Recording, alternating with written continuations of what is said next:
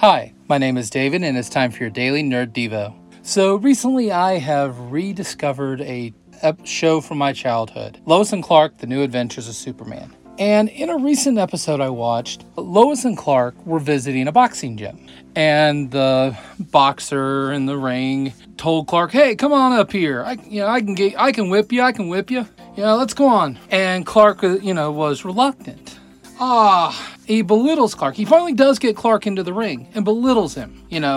How do you fight? Clark's like, well, I try to avoid fighting. And he really just gives Clark a hard time. But we all know why Clark Kent is acting this way. Because if Clark Kent decided to use his full strength, the guy would be a puddle on the floor. Clark exhibits a lot of time the example of meekness. Now, usually when we think of meekness, it's a very timid, quiet person, and you may say, well, that's Clark Kent.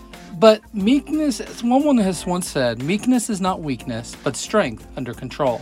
Clark Kent, and even Superman, have the power to annihilate. They can leap tall buildings in a single bound and stop freight trains with their hands. All that power, if they were to punch someone, there would be no bones left unbroken, but they restrain themselves. Even later on in that episode, when Superman does fight this boxer who has been enhanced, Superman doesn't use his full fist. In fact, he feints a punch and then flicks the guy with his finger, and of course the guy collapses. Philippians 2 talks about another man who was meek, Jesus.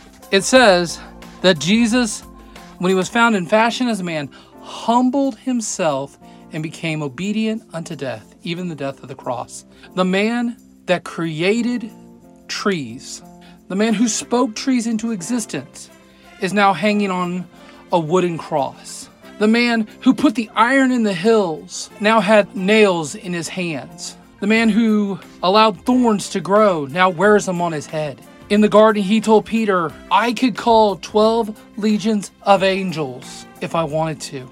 But he became obedient unto death. He humbled himself. He was meek. He put aside his power. Why? Because he loves you. The Bible says one of the fruits of the Spirit is meekness. Maybe it's time to make that one not seem so timid, but realize what's hiding under that frame. Well, that's all the time we have for today. If you want to hear more Nerdy Devos every weekday, hit that subscribe button. You can also hang out with us on our Facebook group, the Nerd of God Squad. My name is David for the Daily Nerd Devo, and remember, be as enthusiastic about God as your favorite fandoms. And we'll see you next time.